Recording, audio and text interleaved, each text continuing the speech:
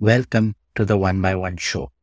I am Manoj, your host. This week, we'll be going over topics on podcasting and how you can start your own freelancing websites and when to use and when to stop using them. VS Code's workbench.editor.enable preview setting and why you should disable it.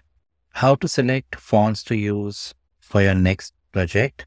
What will and what does set us apart from artificial intelligence? Current projects I'm working on, Ice Ages and Elon Musk. And finally, using Chat GPT and GPT-3 to come up with product descriptions for my e-commerce website, hotcuriosity.com. Let's start with podcasting. Last week was the launch of the first, or rather the 0th episode 1x1 show. It was a struggle at first, deciding between using platforms for recording and hosting both. There are so many options out there. Most of them are priced around a $10-20 a month mark.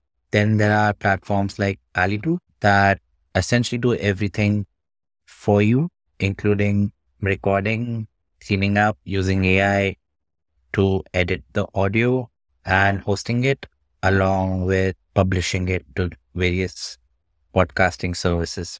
My favorite is and was rss.com for hosting the podcasting files, or rather the audio files. rss.com provides a service where you can record your podcast and upload it and share it using rss.com, and rss.com will automatically generate an XML or RSS file that is required to publish your podcast to Apple Podcast and other services. It will also create a website for you, or rather a web page. So I started using rss.com last week, and I created a 1x1 show into my account and then deleted it. I was just checking and playing around with the interface. And then when I tried to recreate the podcast in my account dashboard, the RSS URL that I wanted wasn't available anymore, even though it was available before. And once I deleted the podcast from my account, the URL was locked up. This is when I decided to do everything but podcast analytics on my own. So essentially right now, this podcast is hosted on a bucket in the cloud using Backblaze's B2 storage, which is super easy to use. There's a free tier that gives you about 10 GB of storage, more than enough to start your podcast. The website 1x1.Show is hosted using card.co, which is essentially, again, very affordable to use. And essentially, it's a good platform to launch your one-page website, so validating your ideas, so on and so forth. This was then followed by me creating the RSS file by hand and hosting the RSS file in the same bucket as with the audio files on the same Backblaze's B2 bucket.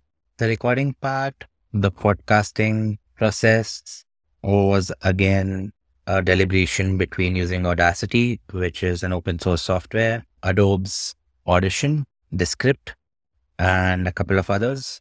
I ultimately ended up using Descript. It's a great software, which is making it very easy for me to edit these podcasts before publishing them. And essentially, I'm still using their free tier, which is more than enough if you're starting out as a podcaster.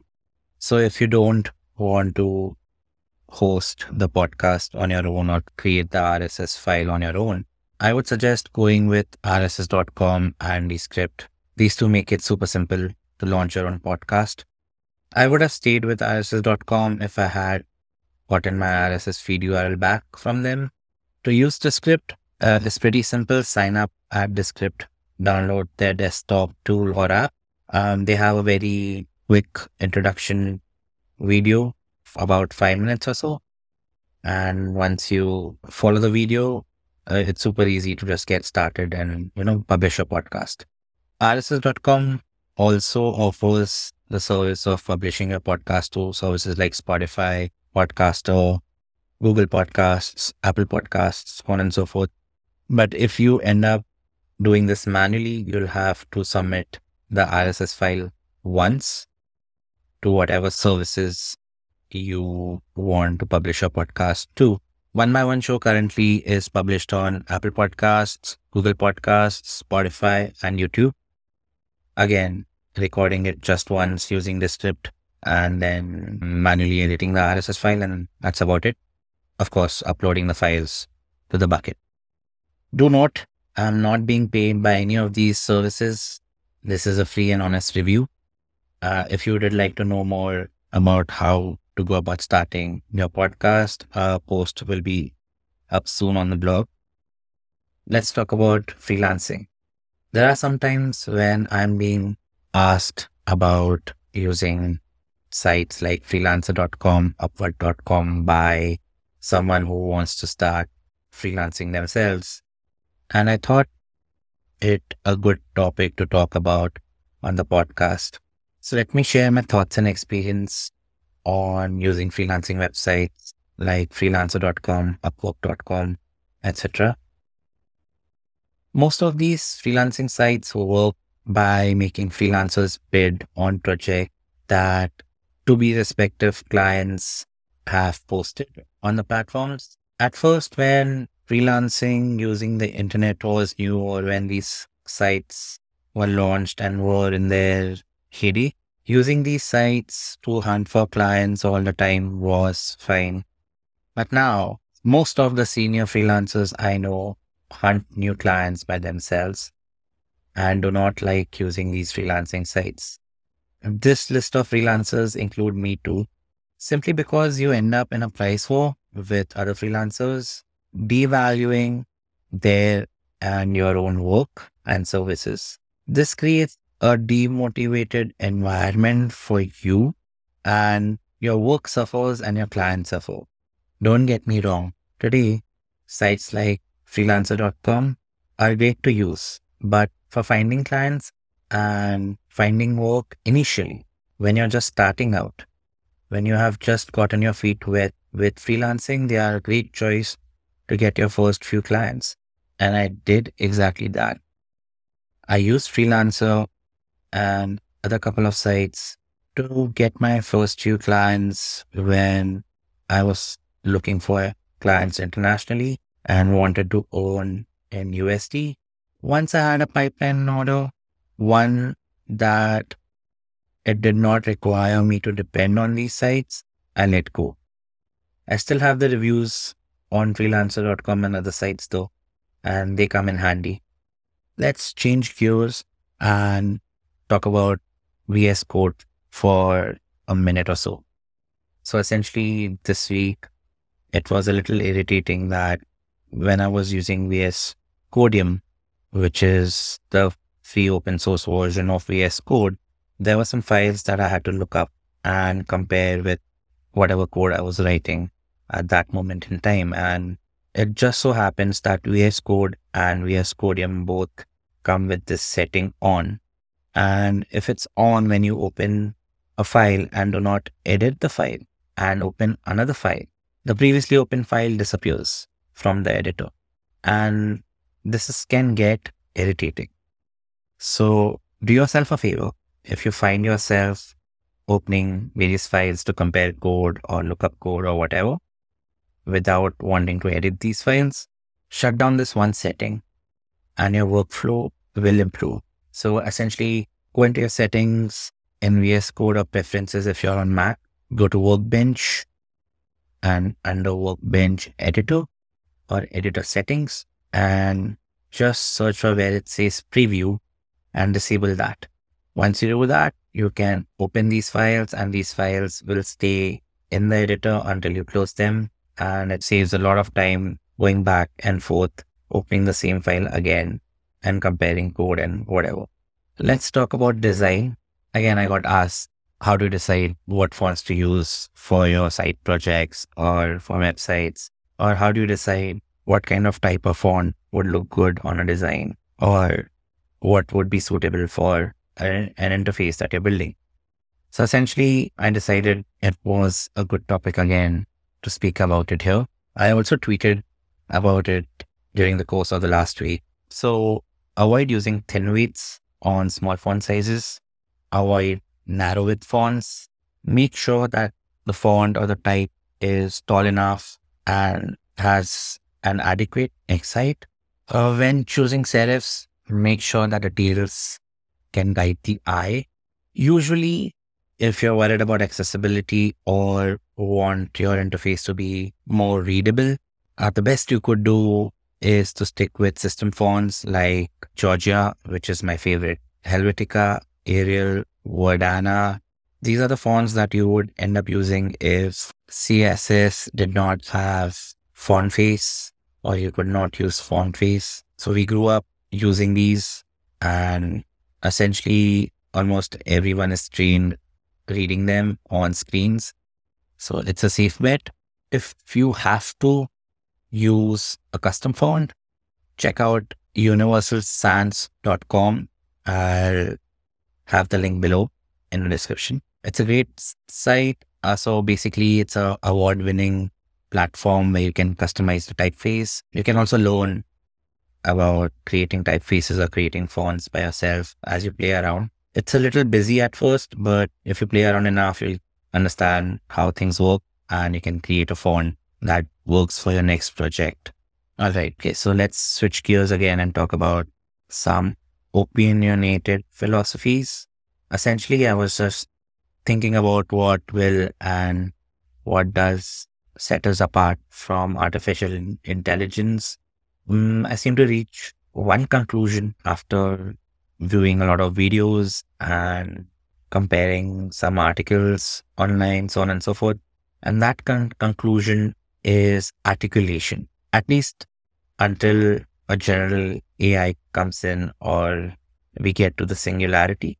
I think one thing that will set us apart is articulation, the art of using words to communicate clearly in a well-defined manner will set us apart. At least that's what I think, and at least for some time. Let me know your thoughts on this. All right.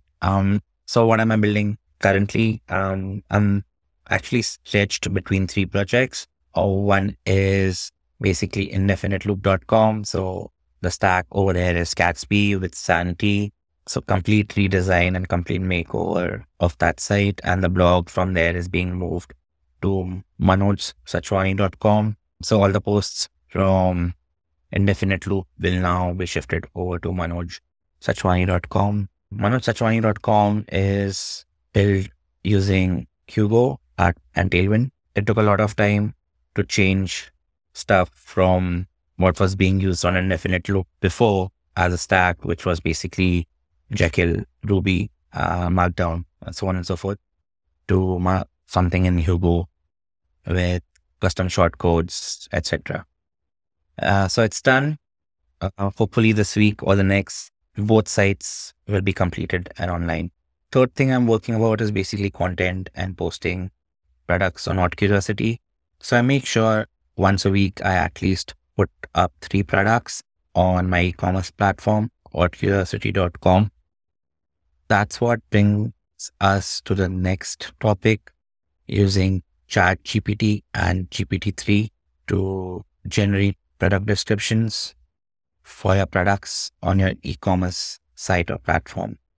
So I think it's a great idea to create like a plugin for Shopify, which I might or might not do. Could feed it a bunch of product descriptions that you like around the web or whatever, and then ask it to create product descriptions for your own products. I think that's a time saver, especially if you are the only person running an e-commerce store. I was playing around with that and the results were quite good. Although none of this has been released online, I think I might be using GPT-3 for product descriptions probably next month or next to next month, depending on my workload. And the last topic for today would be Ice Ages and Elon Musk.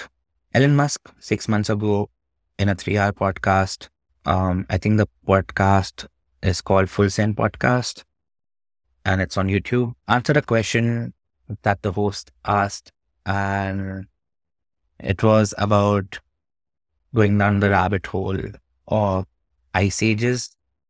And he's like, if you wanted to know more about history, learn about ice ages and go down that rabbit hole. And that we are actually currently in an ice age. And this sounded very interesting. So I set about going down the rabbit hole myself. And it is indeed a rabbit hole. And it brings into perspective the thought that we don't know much about our own planet, especially after a certain time frame. So basically around 12,000 or 11,900 years ago. Beyond that, we don't know much about our planet. And all of this was interesting in various ways in the books that you read or the books that are recommended by the school or the textbooks that come to you to learn from in your school and colleges, etc. out there. There's a lot we don't know. And with that, that's all for this week's episode of 1x1 Show. I hope you found it informative and interesting enough to give it a listen. If you have any questions or comments, feel free to reach out to me on social media. Thank you for listening, and I'll see you next week.